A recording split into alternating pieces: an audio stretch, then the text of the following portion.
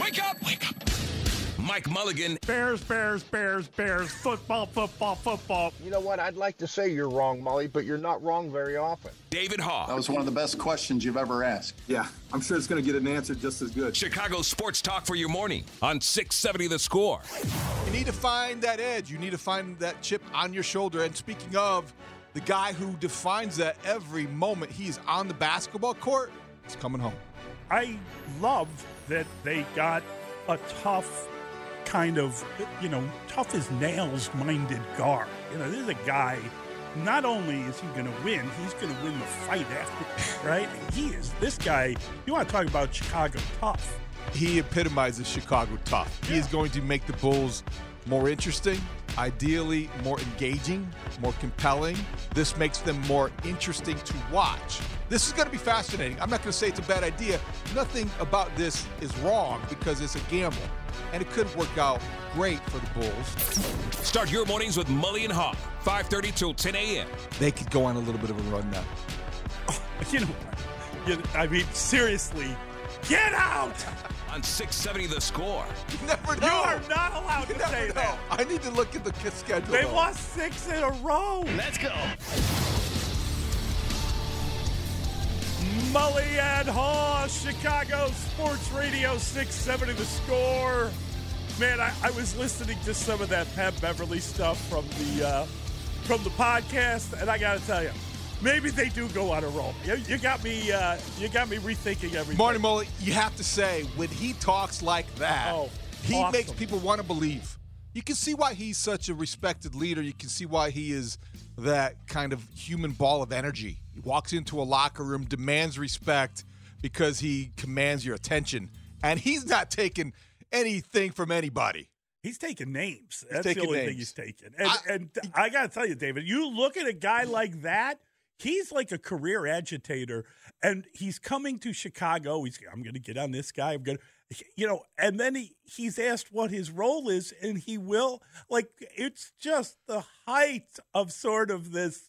I'm going to be so jacked up. I don't know what I will do. It's hysterical. This is either going to be a great thing for the Bulls in the final 23 games or a terrific thing for his next career. Because the guy can talk, and now he's in the Chicago market, back home. And if somebody's going to listen to him, and I think, and you hear him already with this podcast, goodness sakes, he knows how to communicate. Well, he knows how to send a message. I agree with you. I also think there is an element of sort of, you're sitting on the edge of your seat because literally the guy could say anything. You never know what he could come out with. And when he's guarding you, he could do anything. That's good or bad. That's what I mean. So you're you're captured by the possibility, right? He comes in and he walks in and you just don't know what's going to happen next. No, because he doesn't know. I get the feeling listening to that podcast that he doesn't know what he's going to say next. He's like, it's not like he's thought it all through. He's just kind of, I'll tell you something else. It's just awesome. The best part of the podcast, we can go through the little things along the way, but what he said about what he planned to do when he saw Zach LaVine. It's hard to kind of judge me from, all the outside stuff. A lot of people think it's what I do is putting on a lot of antics and all that extra.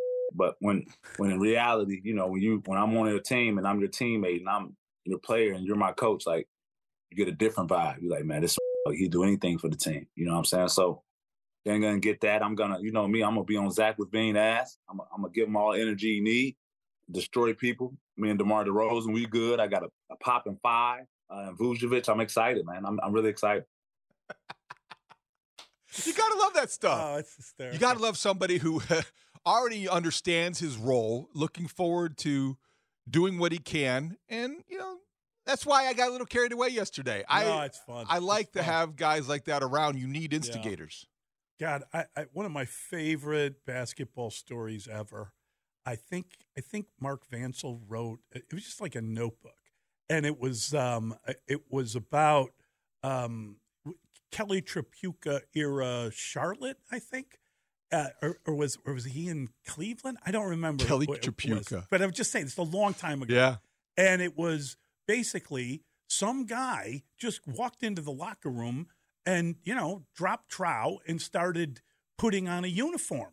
And they were all standing there like, what, did we sign somebody? And this guy's really short. And, and then eventually like security came in and confronted the guy, and he was just some guy. So they like cuffed him and they were leading him out. And as the guy was walking out, who was the guard, the Cleveland guard, Price? Remember that guy? Mark Price, Georgia Tech. He's walking by Mark Price, and he looks at him, and he's being let out by security.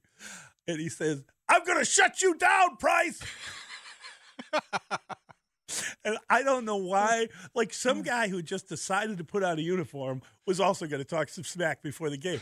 It's just hysterical. Confidence that's what I'm saying. Just something that people have or they don't.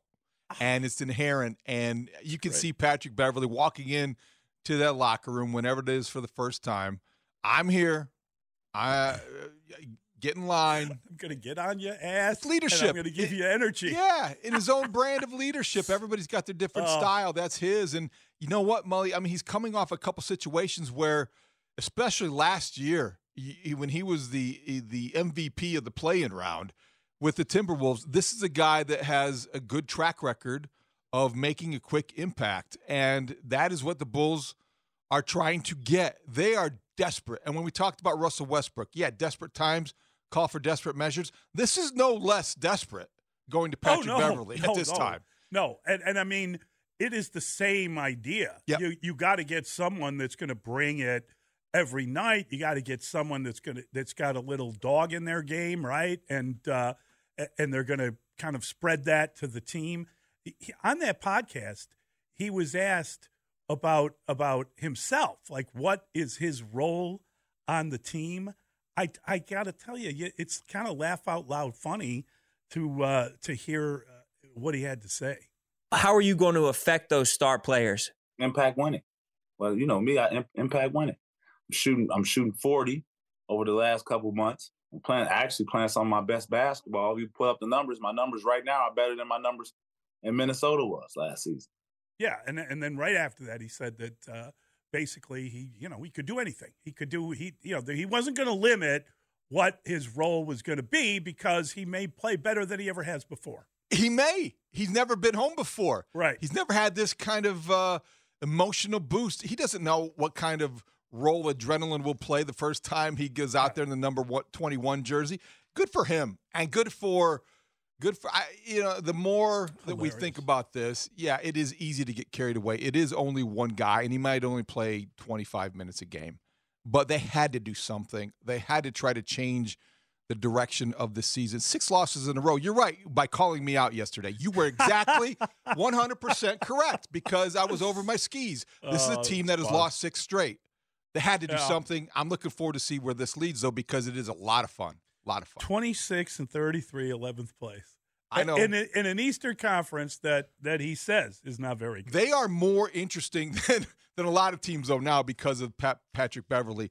Mully, they're in 11th place. You know what happened? This is what you need to pay attention to as well, NBA fans.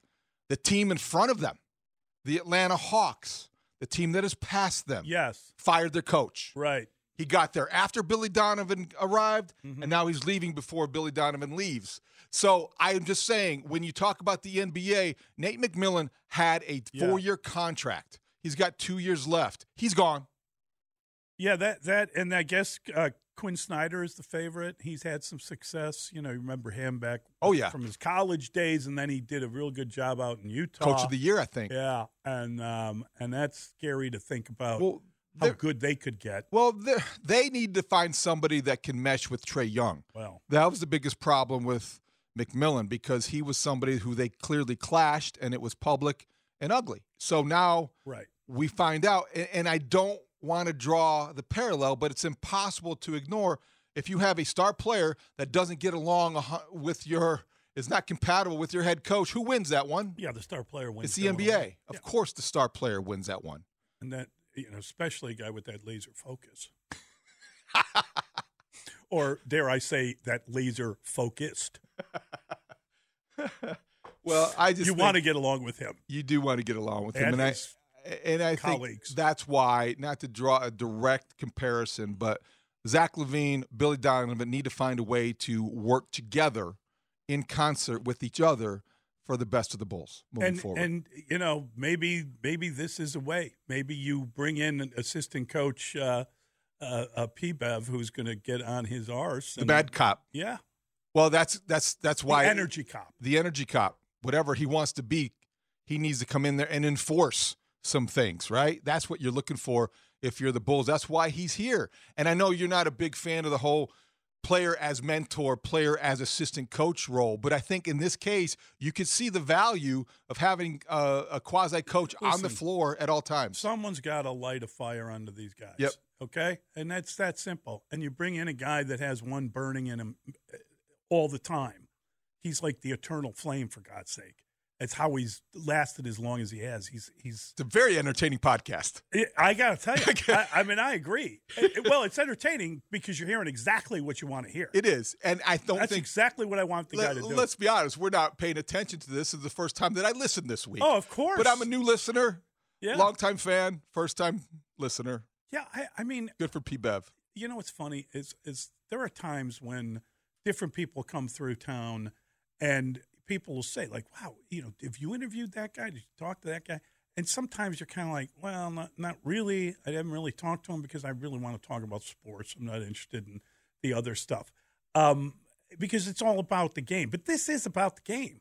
This is what's lacking with this team is like a bump of energy. And here's hoping that this translates into better performance because other players are motivated by him. Patrick Beverley has been accused of many things throughout his NBA career. Agitator, instigator, but he's never been accused of being indifferent.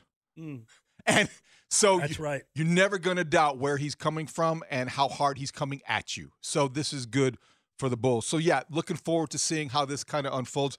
Molly, if I'm a little bit sluggish this morning early on, I have to apologize. I stayed up to watch the Blackhawks, and I don't regret doing it because the way that that game ended, oh, my goodness sakes, but it was an investment in time, but it was worth it. They won, and the way they almost won was unbelievable. Right. They brought it down to the final second. I thought that was a goal, frankly, watching it this morning. I did too at first. I did not stay up. I did not lose a night's sleep for a team as far out of the picture. I know. The only thing I did watch the beginning of the game, you wanted to know, is that the end for P. Kane? Is Patrick Kane done now? The last home game, I believe the next home game is the 2nd, and the trade deadline's the 3rd. If they're going to move him, and it looks like they're going to move him, I know that the general manager said he hasn't said yet whether he'll approve a trade or not, but just looking at it, you would think either way, you're not going to play him on March 2nd if you might trade him on the 3rd. So he might be already gone, but I would think that might be his last home game. Could have been. And Kyle Davidson talked to NBC Sports Chicago during the intermission, and that's what kind of drew me in. Right. He had an interview with Pat Boyle and Kaylee Chelios, and I think it was a good one. And he didn't say he wasn't going to be traded. He handled things as carefully as you would imagine. So I was drawn in, and I was texting with my son, and I'm watching the game, and you get kind of caught up because it is Vegas is one of the potential teams that might be after Kaner. And then they come back, and they're down 2-1, and they score a goal in the final couple minutes, and then it's tied. And then you think, okay, well, this is interesting. I love hockey overtime. Yeah. So I love the 3-on-3 just because of the action. But then I'm thinking, oh my gosh, there's Kaner. Oh, it's a breakaway. It's a break. There's 2 seconds on the clock. Oh, he shoots from between the dots. It's a goal. Oh my gosh, it's a goal. It looked like a goal. And you thought that it was a goal. And then you thought they won. And how poetic that would have been. Yes. His last moment as a Blackhawk, perhaps, being a game-winning goal at the horn. And they disallowed it. I hated that. And then I'm ticked off, and I'm watching overtime, and they end up winning. And it was a nice victory and moment for the Hawks because Kaner went out that way. And, it's still hockey. Yeah, I think the problem sometimes when you're watching hockey is they have the second intermission, right? So if you're kind of staying up too late and you're caught up in it, and you do, it doesn't matter how bad the team is. You've watched so many good games and so many over the years, you do get hooked in. And if you stay through the first intermission, odds are you're definitely going to be there for the second intermission. That's when you got to make the decision. That's a tough call. Because that's when we got to get up and we got to go to bed. But the OT was exciting. Right. The shootout was better. And when they win in the shootout and they've saved the day, and then they gave him the belt in the post game. I saw that on the Twitter machine this morning. So yeah, it was one of those moments that was pretty cool. And he's had quite a week. So anybody doubting whether or not Patrick Kane is still an elite hockey player, that question's been answered emphatically in the last 3 games. Yeah, I mean, still got it. I think it'll be really interesting to see what happens. Whether there's 2 questions to me. It's Patrick Kane holds all the cards in this thing. All of them. He can decide that he wants to stay. Patrick Kane's a different guy than he was earlier in his career, right? Yes, he's totally different. He's got roots here now. All that stuff. That is a hard decision to make. It's not just you. He's clearly conflicted. As a father now, he Yes. is, and he's looking at things a little bit through a different lens. And what I found also interesting, NHL Network talked about how there are more teams involved now, teams that have called after Kevin Weeks talked to his agent. And I don't know if it's in reaction to the last couple games or not, but there are more teams involved, so the decisions are out there more than just, well, should I go to Vegas or not? Or should I go to Dallas or not? There might be more options available, and he has to think about it, but he is clearly a guy that doesn't know what to do. Yeah, it's hard. On the fence. It's a hard call. Just I'm saying from his perspective, because he makes the call, because he has a full no trade, and he has to approve any deal, so he gets to kind of pick where he'd go. And he's a free agent. And you can say, well, that's the ideal position to be in. You can go figure out, cherry pick where you want to go win and add to your legacy. I think his legacy's safe. I don't think he has to worry about proving anything. Not at all. I'm with you 100%. Yeah. They might lose him to free agency if he plays out the season. Right. If they don't trade him at the deadline, I'd be inclined to try to keep him with an extension. Mm-hmm. That's where I would be with this, because he still can play at a very high level. They're still the 3rd worst team in the NHL in terms of the tankathon.com. You know how much I love that website. There's still 2 teams in front of them in that race to Connor Bedard. So they could still be bad and keep Patrick Kane. Let's wait and see. Yeah, he'd be fun guy to see Connor Bedard play. That's the thing. It's very tempting. If I'm Kyle Davidson, I'm very tempted by that possibility. All right, we've got spring training ongoing. The Cubs kind of had a light day because of the rain. Isn't that bizarre? Whenever you hear about rain in the desert, you just what? How? I mean, I thought that was the point of going there, that you didn't have rain, but it's been a super weird weather year, not just here, but there. Because on the first day that pitchers and catchers reported the temperatures were the same in Chicago and Mesa. That makes no sense. How does that happen? And now you're looking at these reports, and people who wanted to just get away to Arizona had to bring their umbrella. What a shame. That's crazy, though. That is – I mean, I can remember going to Arizona one year where I don't think we saw the sun for like 40 or 50 straight days, and you get there and you're just like, oh my God, like this is the sun. Give me the vitamin D. Give me your light and warmth. And it's been totally different here in Chicago this winter. In fact, I got to say, it kind of scares me. I feel like we've done horrible damage to the planet. Now, it's not our generation that has to worry about it, but hopefully there'll be future generations. There's no doubt that there has been terrible damage done to the planet. That has to explain some of this mild weather we've been having consistently in the winter. I want to complain about it, but I really am enjoying it. Yeah, it's fantastic. Whether you're a commuter or a daily jogger, whatever the case may be, you don't mind when the weather is like this. Today it'd be different. It's like rain and ice. And that's super weird. I mean, just looking at the old at the weather report, the weather service, 11 a.m., 12 a.m., 1 p.m., 2 p.m., 3 p.m., 4 p.m., 5 p.m., 100% chance of rain. I mean, like, that doesn't give you any leeway. Hey, do you think I need an umbrella? Well, there's only go straight to the window. Bet that one. 100%. Take the over. Holy God! If it doesn't rain today, That would be awesome. It would be, yeah, it would definitely it would beat the odds.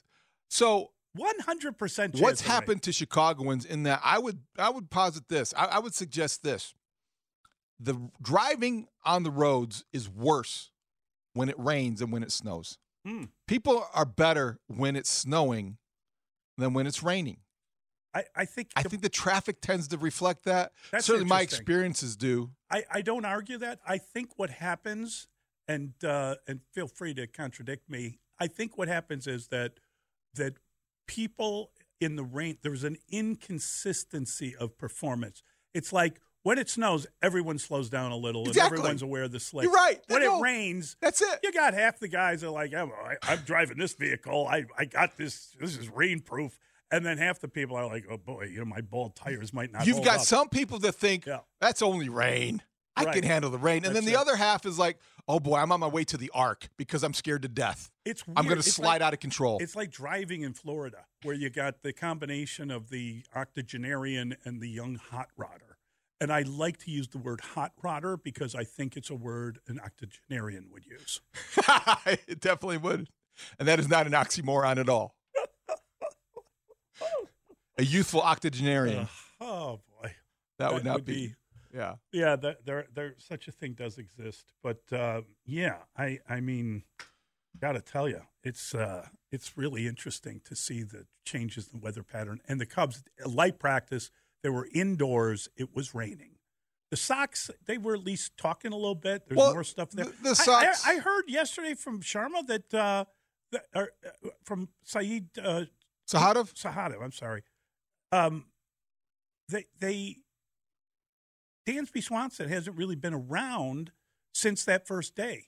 Isn't that weird? Shouldn't a guy like that be available every time? Where's he been? He's just. You mean to talk or to work out? He hasn't been available in the clubhouse. He just hasn't been in the clubhouse when the media is in the clubhouse. Sully talked about this on Inside the Clubhouse over the weekend. What the teams are doing now more than they used to.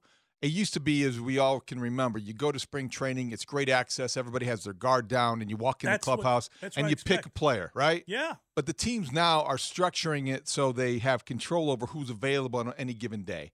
Much like the NFL.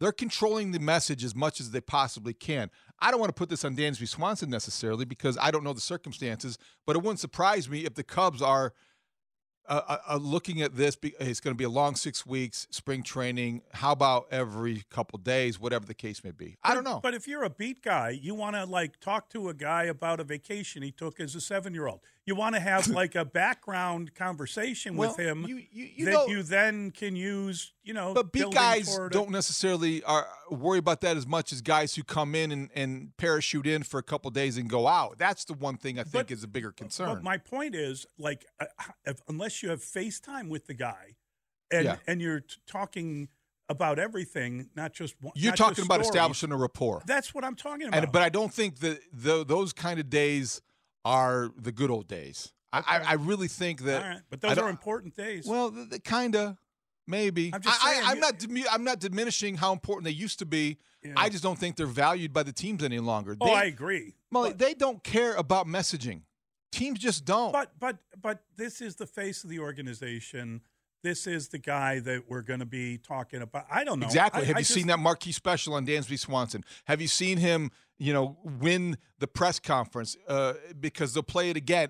I think that when you have your own network, when you have your own website, teams are looking at this kind of access in a much different way than they used to because they can. How about Joe Girardi being omnipresent on Marquee for that Cubs 360 show, and he's out there? Get used to it. He's supposedly going to do a lot of games. Yeah, You're going to see a lot more of Joe Girardi, and I think that's a good thing. Oh, I agree. Every Cub fan gets smarter when they listen to Joe Girardi. I agree. I mean, it's good. I don't have any argument against it. I'm just saying I'm surprised that he's doing that much.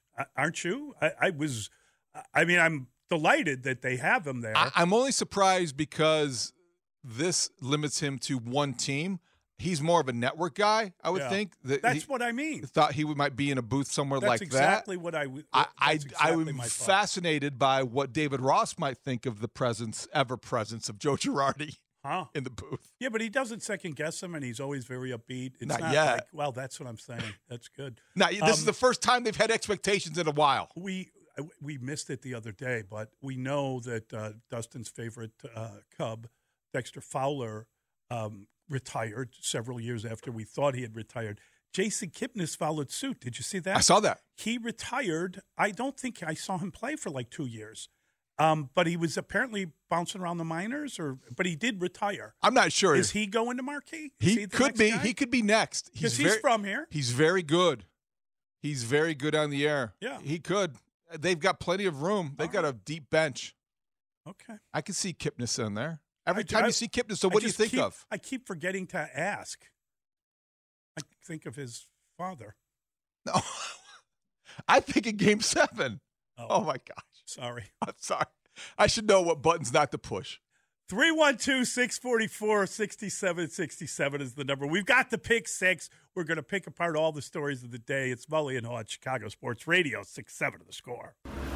It's Pick Six with Mully and Haw, where we debate the top 6 sports stories of the day and then open it up to you, the Chicago sports fan. Call us at 312-644-6767, or you can tweet your thoughts at Mully Haw. Pick Six with Mully and Haw starts now.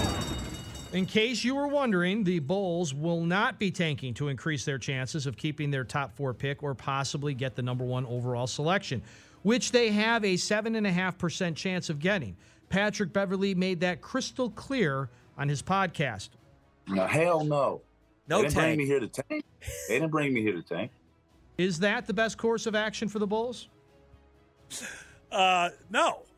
Did you see the kid from France? We don't call him by name. Victor Wembanyama? Yeah, okay. The kid from France. They measured him now in gym shoes, but he was 7'3" at the start of their French season. 7'5", according to ESPN the other day. 7'5" in gym shoes.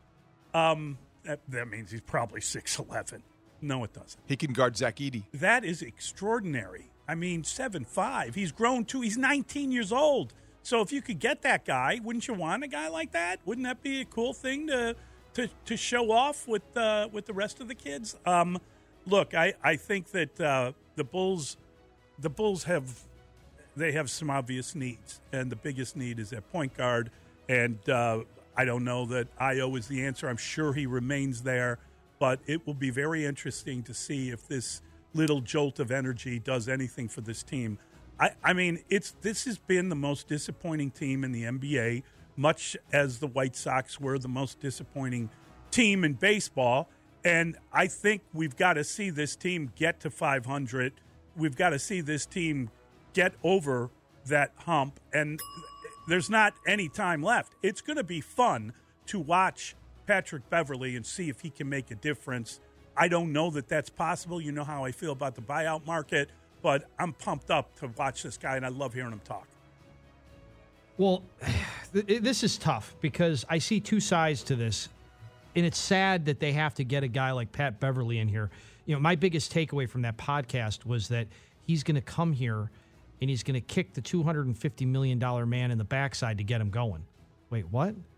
So, that means that's like the league thought that Zach LaVine needs a little light on the backside. But that's just the way he is. I mean, is that just the way he? Well, David, I mean, that's the thing. Is that the way he is? Meaning, who are we talking about? Is he Pat Beverley or is he Zach LaVine? You know, I guess my point is, he said it. All I can do is take the guy at his word. He said part of what he's going to do is to kick Zach LaVine in the backside to get him going. The $250 million man shouldn't need getting going. On the flip side of this, there are not one but two guys that are supposed to be very good in this upcoming NBA draft. Okay, another guy, Scoot Henderson, a 17-year-old that doesn't play high school basketball or college basketball because he's still in high school. But he's going to be eligible for the draft because he plays from like Point Ignite or something it's called. So here's another guy. So, you know, when you talk about these chances, if it's a 7.5% chance to get that top pick, isn't it a 15% chance to get one of these two guys in the first or second spot? That's fuzzy math. Always with me. It's fuzzy. 7.5% chance to get the number one guy, Victor Wembanyama. And as for the top four, you still have a shot to be in the top four if you're 32%, but I still don't know if that is realistic, and there's still a chance. I will say this. I understand.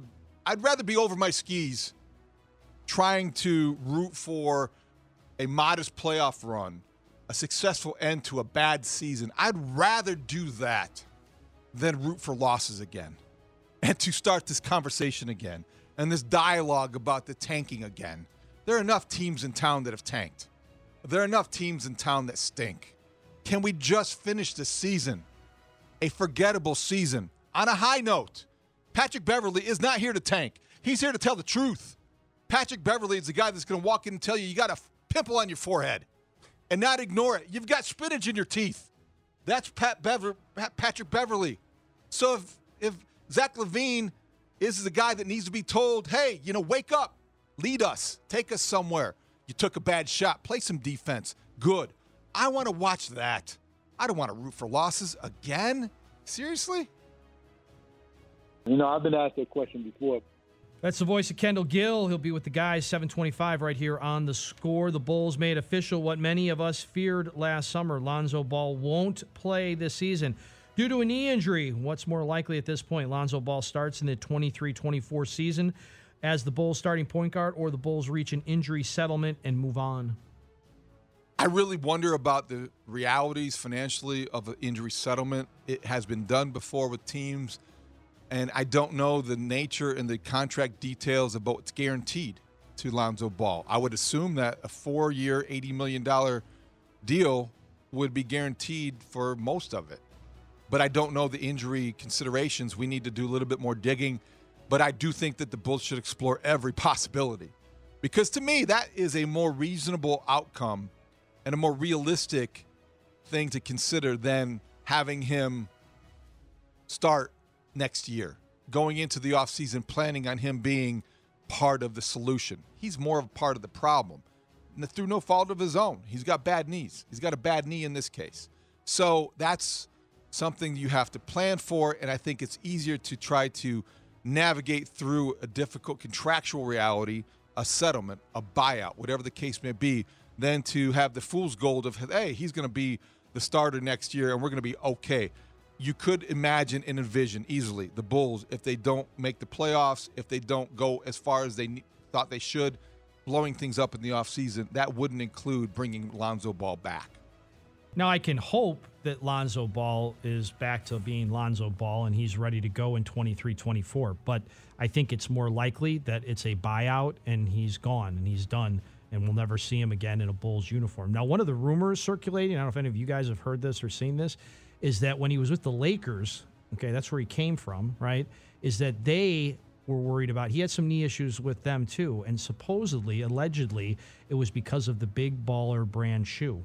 That this shoe was so bad compared to the other shoes, but they were trying to push it, right? They're trying to push their own product, that these knee issues came because he was wearing the shoe, Big Baller brand. Where did you see that? I may have had a text or the internets. And okay. And had a discussion with a friend that's a big NBA guy about this. Okay. I said internet rumors. I said reports. Possible. I said allegedly. It's not like everybody's out there wearing the Big Baller brand shoe. I mean, how many guys did they have in their circle of friends? Someone clearly afraid of lawsuits. This segment is brought to you by Finishing Chicago. All great finishes start with finishingchicago.com. I feel awful about the whole Lonzo Ball story. Again, yesterday we talked about it. Today we're having this conversation because it's in the news and it's happened. But we knew this was coming. This isn't a surprise. We shouldn't be. I would hope that they've already gone through all this and figured out how to get rid of the guy without losing all of the money. And I don't know that they can get away with that. I don't know why he would want to buy out the contract when he could be content to just sit there and get every dollar out of him. And if he doesn't play, he doesn't play, right? I mean, he's under contract. They gave him the money. So it's going to be hard to and I don't know what recourse they would have if he decides that he doesn't want to cut a deal with them. I have to apologize to Dustin because look, you obviously were citing something on the internet and on SI.com last month. Here's what it says. Lonzo Ball was posted Instagram videos of himself dunking and running on the treadmill. You remember those, but they were not in the Big Baller brand shoes because the Big Baller brand shoes, according to SI.com, failed him during his time with the Los Angeles Lakers. Failed Thank you, him. David. It's a great question. So now you have a site. So he's. Well, does that make it better? I know SI's having their own problems. Now we're sourcing it. Okay, No, according to SI's rumor mill. Look, if I'm grading your research paper, I want a footnote, right? And I want to have something that is agreed at the end of the bibliography. And this is something that he is attributing to a source now, SI.com. Thank you for editing my comments. Did you not hear me say that they probably already have figured out a way to get out of that deal, or they're trying to? I think that's an excellent point, too. I don't have any basis on that. I'm looking for that now. Okay. Let's see what SI has to say Well tomorrow. done. Well done. Am I grading both of you? No shot. Did you like hearing Rami Gonzalez's reaction to his new role now that Elvis Andrus will be starting at second base? White Sox GM Rick Hahn had said someone described it as a Ben Zobrist type role. I have the ability to play everywhere. I think I can play everywhere pretty well. So, yeah, just continue to go about my business, work hard, and show what I can do. Yeah, I like Romy Gonzalez. I'm happy that he has embraced this idea and the fashion in which he has. You know, they had named him the starting second baseman. You know, you heard about the greatest offseason in sports preparation history, how ready he was to play. And now you find out he's going to be playing all over the field. I understand that it's a designation, you know, Ben Zobrist type. But Ben Zobrist, pretty damn good at that, right? And, I mean, I get the idea. He's going to be playing the corner outfield positions. He's going to be all over the infield. But if he could be as good as Ben Zobrist, that would be pretty awesome, wouldn't it? Yeah, I just think, you know, it's kind of like, you know, they need someone to play kind of a Babe Ruth role on this team. It's just, I guess you just say it because it's a brand. Yeah, you know what I mean? I thought Leury Garcia was supposed to be their utility guy. I can't wait till we get a chance to talk to Scott Merkin later in the program and find out what his role is now. Is you know, has he been so overused by Tony La Russa that he's now exposed and perhaps on the way out? You know, taking a guy like that and playing him all the time and batting him first and batting him third and all the different weird things that were done to prove some point that couldn't be proven is did that ruin that guy's career? And why would you need two of them?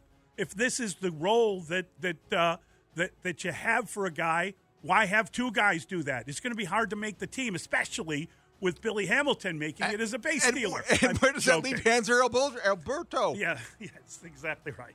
Exactly right. Well, that's where I was going to go with this. I mean, Rami Gonzalez looks like the new and improved Leury Garcia, right? And so as much as they loved Leury Garcia, are they going to love Gonzalez that much? And how many days a week is he going to be out there? I think that's what's interesting too. Is he a late inning? Is he a defensive Is he that good? Is he a defensive replacement for somebody perhaps? I mean, so it's something to keep an eye on. It's a better story. This is a better story than some of the other ones going on at White Sox camp. And I'm sure Sox fans, like most, are done with Leury Garcia, and this might be the reason why you can move on from Leury Garcia. His name's Rami Gonzalez. Leury Garcia makes about $5 million a year. 5.5, I think. Okay.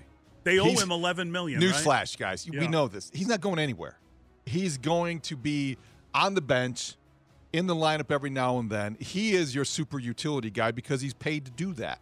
Rami Gonzalez, this is a nice spring training story because they have to tell him something after they replaced him days after publicly endorsing him. This is somebody who, if he's in the lineup 2 days a week, something's gone terribly wrong. You've got Elvis Andrus, who is an everyday player. You've got Tim Anderson, who, unless he gets injured again, is an everyday player. Moncada's replacement is not Romy Gonzalez. It's Jake Berger if he makes the team. I don't know where this fits. I think this is what you tell a kid who's like, all right, well, we like what you're doing. Let's say he fits in the Ben Zobrist mold because we don't know what else to do with you, so learn a lot of different positions. We'll try to find a way to use you. Maybe he deepens the bench. That's a good thing. Or maybe he just gets more at-bats by going back to Charlotte. I don't know. Right. But I think that when you get an opportunity to upgrade at a position the way they did with Elvis Andrus, you take advantage of that and you work out the details with everyone else later. What do you think Leary Legend makes this team? Yes. So then there's no spot for... That's kind of my point. I don't think that you're paying somebody $5 million to go away. Yeah. This White Sox team? No way. It's an interesting question. Well, thank you, Rick. Is it odd to you that Oscar Colas, the presumptive starting right fielder for the Sox, is wearing number 76 at a spring training? He said he wore 44 in the minors and was hoping to wear it in the majors. Will Seby Savalas give it up? Should he? How about the idea that Colas will have to win the job to start? Who is he competing against? Gavin Sheets? You know, I love this question so much. It's almost like I wrote it, but I didn't. I love this numbers question because, I'm a big numbers guy. I saw Oscar Colas in 76, and I'm like, what is he doing? He's getting bad advice. He can't wear 76. It's terrible. They gave it to him. That's a terrible number for an outfielder. Who wants to look at 76? You can't be an outfielder wearing 76. Who wears 76? If I see 76 in spring training, I think that guy's here temporarily. If I see 76 during the season, I'm like, that guy's here only on for a couple weeks. He's going back down to the minors. Nobody wears 76. I understand it's different era, but if he wants 44, give the kid, he's no kid, give the 24-year-old rookie 44, Seby Zavala. You're a backup catcher. Oscar Colas could be the truth. Give him 44. Well, maybe he's a fan of Steve McMichael. Maybe he's a fan of Tevin Jenkins. Maybe that's why he's wearing 76. Certain people pick 62 as their freshman football number. There's no way that Oscar Colas could tell you who Steve McMichael or Tevin Jenkins is. Okay. Well, how about this one then? And Molio's going to love this reference. Do you know who wore 73 a year or two ago for the White Sox? Yeah. The Yerminator. Yes, exactly. Okay. Right. Remember we talked about the hits of the 70s? Speaking of minor league projects. But he had a splash. He had a moment. Wear? He had, he set off the fireworks. 79. Yeah. Okay. Hits of the 70s. You guys, I don't like this trend of 70s. Who wears numbers in the 70s? I know. I mean, unless Colas wants to use some of his sign-up money to pay off Zavala, then no, he shouldn't have to give it up. I mean, Seby had it first. Buy him a nice big green egg from the barbecue store or whatever, and maybe that'll get him to change the number. I don't know what it would take to move it, but he shouldn't just give it to him. No, he should have to buy it. Surprised you don't have more respect for numbers. Oh, listen, I do, but the NFL has thrown that all away. I mean, what number is Roquan Smith's, like 15 now, playing middle linebacker, or 18? Stupid. 18. I thought Oscar Colas was the starting right fielder. Now turns out, no, you got to win it. Like, is there a real competition going on? And is it a real competition if it's a first baseman /DH that you have to beat out? Do you feel like it is? I don't feel like it is. I feel like he's the right fielder. Yeah, he's the guy. And I think that it's kind of strange to me that no, he's got to win it. It's only fair. New manager stuff, you think? I don't know what to think. And is he doing anything they don't like? Is there any reason that they're giving him a high number and making him work for it? I just don't know. I mean, there's probably baseball reasons, but I can't imagine what they are. I mean, they've been waiting for like a proper outfielder, left-handed right fielder forever. They've been waiting for a right fielder since Jermaine Dye left town. And now you got one. And now you're going to make sure you beat out Gavin Sheets, he shouldn't even be. Gavin Sheets should never have been playing in the outfield, right? He's not an outfielder. So I just think it's super bizarre. By the way, when you start looking at their roster, and again, we're going to be talking to Scott Merkin later on in the show. I was criticized for saying program. I want to know if Gavin Sheets is the power bat off the bench. Does that mean that Jake Berger doesn't make the team? Or do you want maybe Gavin Sheets starting so then Berger could be the power off the bench? And where does Oscar Colas fit in? I mean, they're not sending him down. This is just all kind of this noise to me. Semantics. Thank you. In number semantics and strange semantics. I'm getting killed on the text line. I love it. It's fun. That is really fun. All right. It's still a difficult question to answer. Do you believe Patrick Kane has played his last home game as a Blackhawk? Their next home game, March the 2nd, a day before the NHL trade deadline on March the 3rd. I believe he's played his last game as a Blackhawk at the United Center because I don't think they're going to play him on March 2nd. Even if he isn't traded, there's a possibility they trade him on March 3rd. And I think he is going to get traded because I think that the future for him could be competing, playing on a much better team. I understand all the difficulty of leaving a place where you've been your whole career, but he's too valuable for this team. This team is not interested in winning, and he's going to help them do that, so he's got to go. This year, yes. Forever, no. One-day contract? Interesting. No, I think maybe even a home team discount. I don't have any inside information here, and I don't know anything more than the people who have heard him talk emotionally about how conflicted he is. It wouldn't shock me at this point if he stays. It won't shock me if he stays because he holds all of the cards. He is in control of the no movement clause and approving any kind of deal. And if you're conflicted at this point of the decision-making process, nothing is going to happen that changes that sort of ambivalence you have, or that sort of how difficult it is to arrive at a conclusion. I think you've got to have a conviction when you're talking about approving a trade to go to a new team to be the difference in their run to a Stanley Cup final or Stanley Cup title.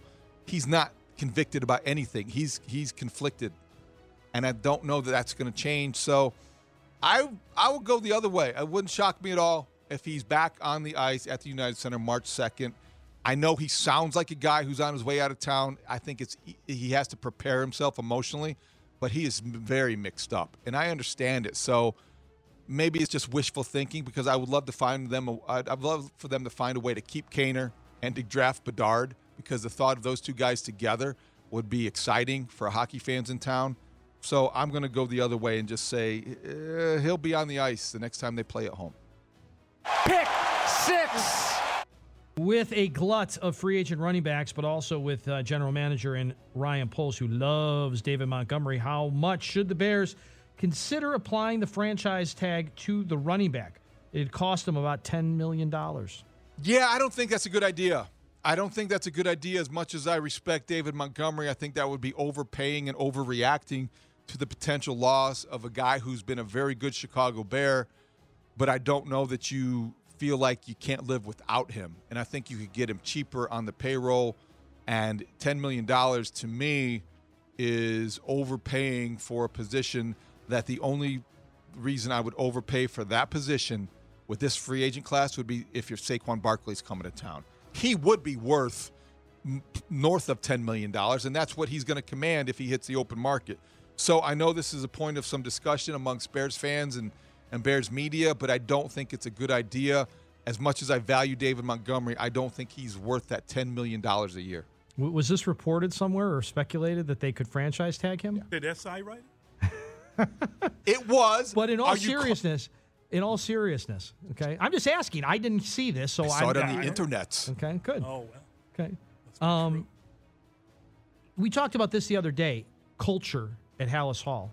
And they've tried to change the culture, and I believe they have. And I believe David Montgomery screams. Hope you're watching on Twitch, by the way. David Montgomery screams the hits principle. Screams it. So if that is important in that building, then this isn't a crazy idea. Because I think this is a guy that comes to work and does all the right things. And if that is something, he at least performed. Not like the guy we talked about the other day who, breathed on a quarterback one time.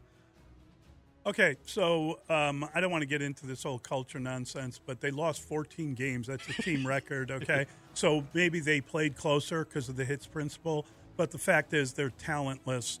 This guy has some talent. I don't know that I would just throw him out, but I also don't think there's any chance on God's earth that you would give a guy $10 million when you could get him for less than that. And the key to the question can be found in the prepositional phrase that leads the question, with a glut of running backs. There are a glut of running backs. You're going to be able to get somebody on the free agent market that can do a serviceable job. You might be able to get a guy in the draft, as Kansas City did late in the draft, who does a very good job for you. So I think that this is a non-starter. I don't think that they're contemplating franchising David Montgomery. That would make no sense.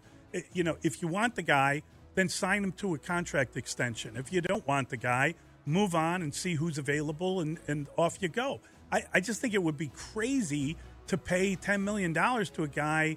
For what reason? Just to have him for one more year? You know, it doesn't make sense to me. I would agree with you. To answer Dustin's question directly, it was on the Take the North podcast. Dan Wiederer introduced it as somebody who had mentioned it to him, a league executive around the league, so it was being considered by the Bears apparently, and that's why we addressed it. Thank you. Wow. Okay. And we got that now. You two ought to go back and hit at each other during the break. I was asked for attribution. I supplied it. Okay. Asked and answered, counselor. It's interesting. I think it's interesting. That's I don't think it's interesting. I think it's a bad idea. Who submitted that question the other day? Let's go back a step. The culture question. I don't know. I didn't submit a culture question. I submitted this one because I thought it was. No, I think it's it. But one of you two submitted, did the Bears not care about culture anymore when they kicked a guy out? That was me. Okay. That was me. Okay. I asked the question because they got rid of Al-Qadim Muhammad, who they brought here to change the culture, be part of the positive culture, and now they cut him to save $4 million. Yeah, but the culture of dependability, of above average, is the culture you want to start embracing, not the culture of 14 losses. And if you're a running back, the culture you would like to be part of is explosiveness. There you go. That's what you need. Yeah. Explosiveness. 312-644-6767 is the number. We've got the extra point next. It's Mully and Haw on the Score. Set up this extra point. It's time for the Extra Point with Mully and Haw on 670 The Score. All right, guys. Shortening games is all the rage in sports. Besides MLB, NCAA college football commissioners are studying 4 rules changes that would reduce the time of games. The most controversial involves keeping the clock running after first downs unless inside 2 minutes, and starting the clock after incompletions as soon as the ball is spotted. Are these good or bad changes, necessary or unnecessary in college football? College football is different than the NFL. I'm a little surprised that there's as much momentum for this as there seems to be. The NFL, I get it. You play 17 games. You have 3 hours and 15 minutes ideally to get those games in, and it's a TV show, and it's a schedule, and it's structured, and you're in, you're out. College football, yes, there's more games than there used to be, but I just don't know why they are in such a hurry. I get it because the games tend to drag, and anybody that has watched Notre Dame on NBC for as many years knows how long those games can go. And college football can go a little bit because the clock's stopping. I don't know if this is progress or not. I don't know if I'm in favor of this, and I guess if I don't know, I'm not. And I do think that there are maybe components to this I understand, but I also think you're going to be placing a higher premium on clock management, on getting in and out of huddles, these kinds of things that could affect outcomes. And with the stakes increasing, and then you're getting to the point where those things are more important as well. It's not the NFL in terms of having the coaching infrastructure, the quarterbacks who are more seasoned and experienced doing these things. So the clock management takes on a higher importance, and I don't know that maybe college football quarterbacks and offenses are ready for it. So I don't know. I guess I'm not in favor of this. I don't know that there needs to be something like this in place. So if they're doing it in the name of safety, say that, make that clearer, because it's not clear right now. Here's what I'd say. If you go to a sporting event, like physically go, you should not be in a rush to get out of there. Then you shouldn't go. Sell the tickets, give the tickets to somebody else. I mean, sure, emergencies come up.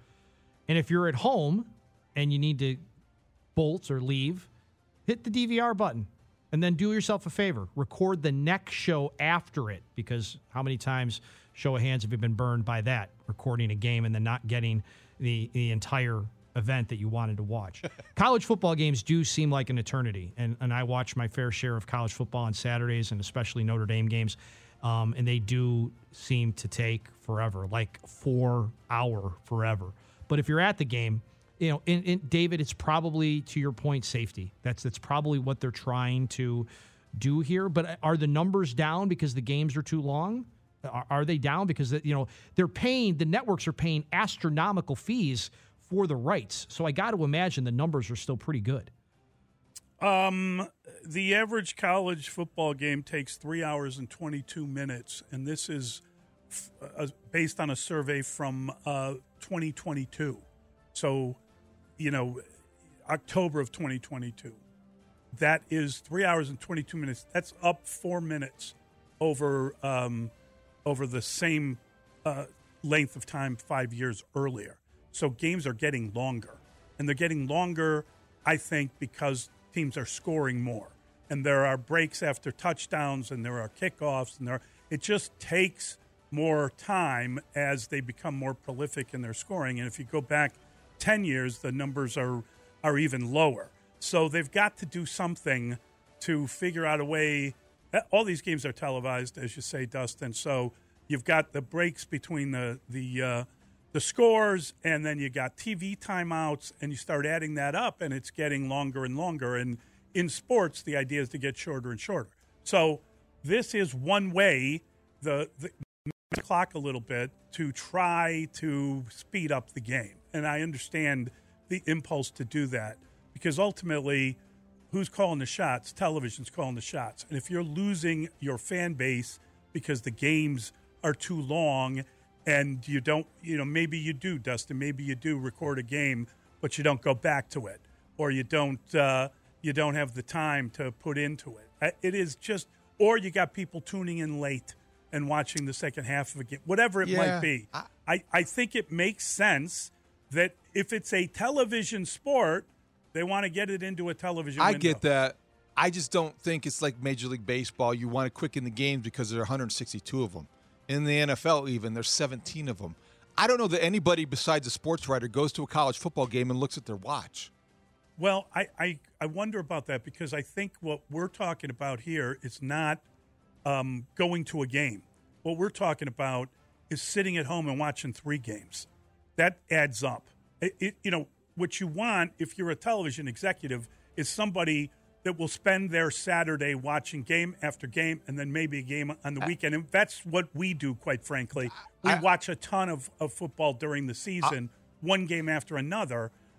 But it's hard, man. It's I know. hard. I'm not trying to be devil's advocate, but I also think that by reducing and by doing this with the clock and keeping it running, are you limiting the one team's ability to come back? Yes, you are. So are you reducing the drama?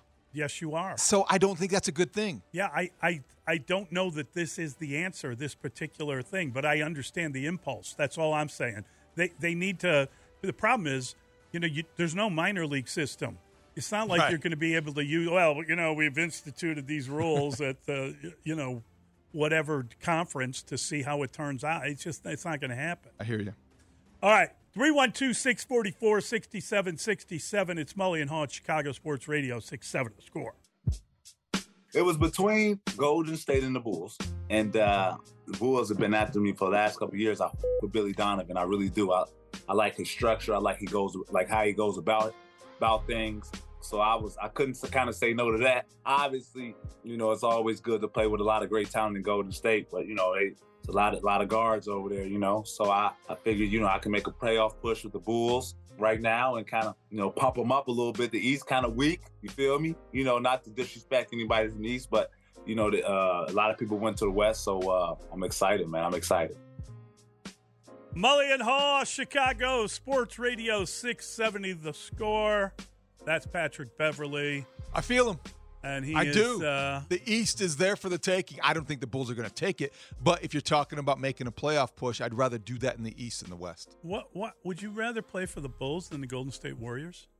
Because that Steve Kerr, guy's on. What's your goal? It's not. You can't get along with that guy. What's your goal if you're Patrick Beverley? I would hope to win a title, and you're more likely to do that with the team that just won one, albeit a beaten-up team, banged up, a lot of guards, as he says. It's a good question. I think there were extenuating circumstances with the Bulls' opportunity coming home. Coming home, maybe playing a bigger role. That's what I think is be more about, as he referenced. He didn't say this, but he kind of said it without saying it. The Bulls badly need direction, badly need a point guard, badly need his energy. He can help the Bulls culture, just to overuse an overused word, more than he can help the Golden State culture. Well, he can also affect outcomes more than he would with the Warriors, because the Warriors have a lot of guys his size and position that are already there doing that. So when you talk about coming to Chicago and getting on the court and walking in a locker room, definitely you're needed here more. And everybody wants to be needed. So Patrick Beverley took the opportunity to come home, play for the Bulls, and maybe go on a little bit of a run here. They can go nowhere but up, let's be honest. After 6 straight losses, limping into the All-Star break, this team is going nowhere. This gives them a little bit of life. Well, and I mean, look, anything different is better than what's been happening, because they've been playing the same game quite often. They've taken the lead in these games and then fallen apart. They stop playing for large stretches of games because their minds drift, their attention wanes. I don't know how to describe their effort fluctuates way more than it should. This is a flighty team. I can't say that their minds drift. I can't. What I can say is their energy lapses. Well, one's related to the other, right? Well, I mean, I don't know. Do you need your mind to remind you to work hard? Yes. I think it's focus. It's focus. It's all about focus and concentration, intensity. All those things. They don't have any of those things. All those things are mental. Yeah. It's a state of mind. Yeah. And when you bring in a guy like Patrick Beverley, your state of mind is a state of readiness all the time. This guy never shuts off. The problem with a team like the Bulls, and it's a major issue, is, in KC kind of mentioned it. You know, the Bulls are like, oh, thank God we got these teams we can beat. Everybody thinks like, oh, thank God we can beat the Bulls. Right. And it becomes a sort of self-fulfilling prophecy where you don't have as you talk about, whether you want to call it energy or the mental focus, whatever it is, when you lack that, you're going to let down. And everybody who plays you knows there's going to be a moment in that game where you're going to stop really working hard, and then we're going to jump on you. And because you are going to stop working hard, teams are going to jump on you. So it's like they're inviting it, and they're motivating the opponent because they are so unmotivated themselves. Because the book is out on them. Yeah. If you hang around against the Bulls, you can come back because there's going to be a lull. Right. They're going to have a lapse. Yeah. And you're going to catch them. Yeah, they will. You can lead them to not trying by just playing them. They eventually will quit for you a little bit, and then you'll be able to jump back in the game. They're not the try-hard team. You're never out of hope. Nope. You're always never out of. You always have a chance if you're playing the Bulls. Just ask the Pacers.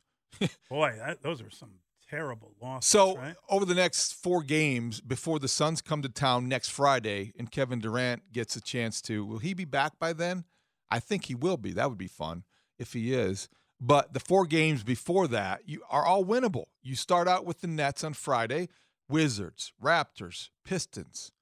You got to go 3-1. You got to start out strong, make a statement that you still have some life left in you, and you're still playing for something, even though it is not what you thought it would be. The season has certainly not gone according to plan, but you don't want to miss the playoffs, even though it is a tantalizing possibility for some people to consider.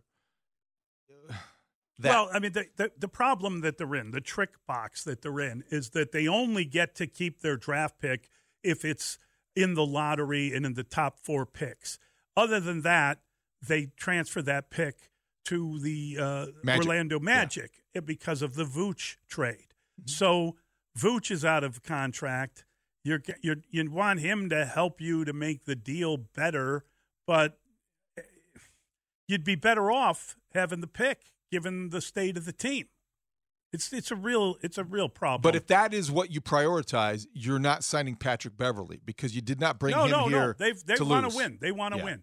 They're trying to win, and it's unfortunate that you're shutting down Lonzo Ball. We knew that was coming. The timing of it with this guy coming in and that guy shutting down makes it look even worse. Just a reminder that the team you tried to put together will never be. It's just a reminder of the best laid plans. It just didn't materialize. And you're right. The Lonzo Ball thing was made official this week, but it surprised nobody paying attention. 312-644-6767 is the number. It's Mully and Haw, Chicago Sports Radio 670 The Score.